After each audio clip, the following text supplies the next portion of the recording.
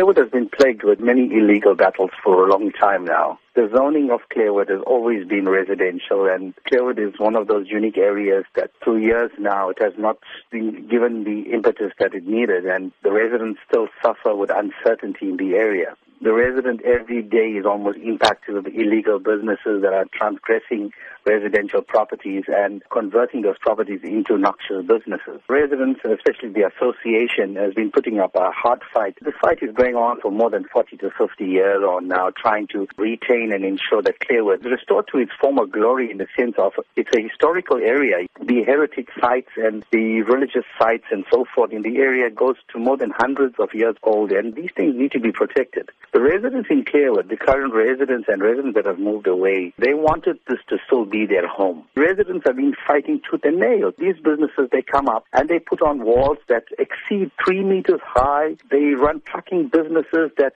really impact on the area in the last 6 years on now. We've lost more than 14 lives of residents in the area under the wheels of these trucks. Apart from that, hundreds of accidents, and I'm sure SABC and Metro Police stats would reveal that. It is factual.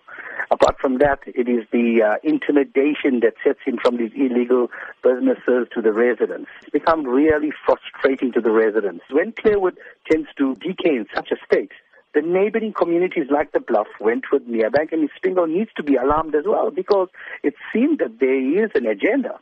And the agenda is clear, because it's clear that Ekurhuleni has an hidden agenda. The agenda is basically to industrialize the area, and this is what we've been fighting for the last 40 years on now. And we're saying, take your people of the South Durban, take them seriously. As you've said, these have been long-standing issues. But where does the solution lie? I think the solution lies with land use management and town planning. The community of Clairwood has been here for more than 150, 60, 70 years on. And we're saying, while we are still living, we need the services, we need the sort of attention that we deserve. We have now decided to take this matter to the courts, because we believe it is a right of the residents to retain this area. It is probably the last historical area of our forefathers, and we need to protect this heritage.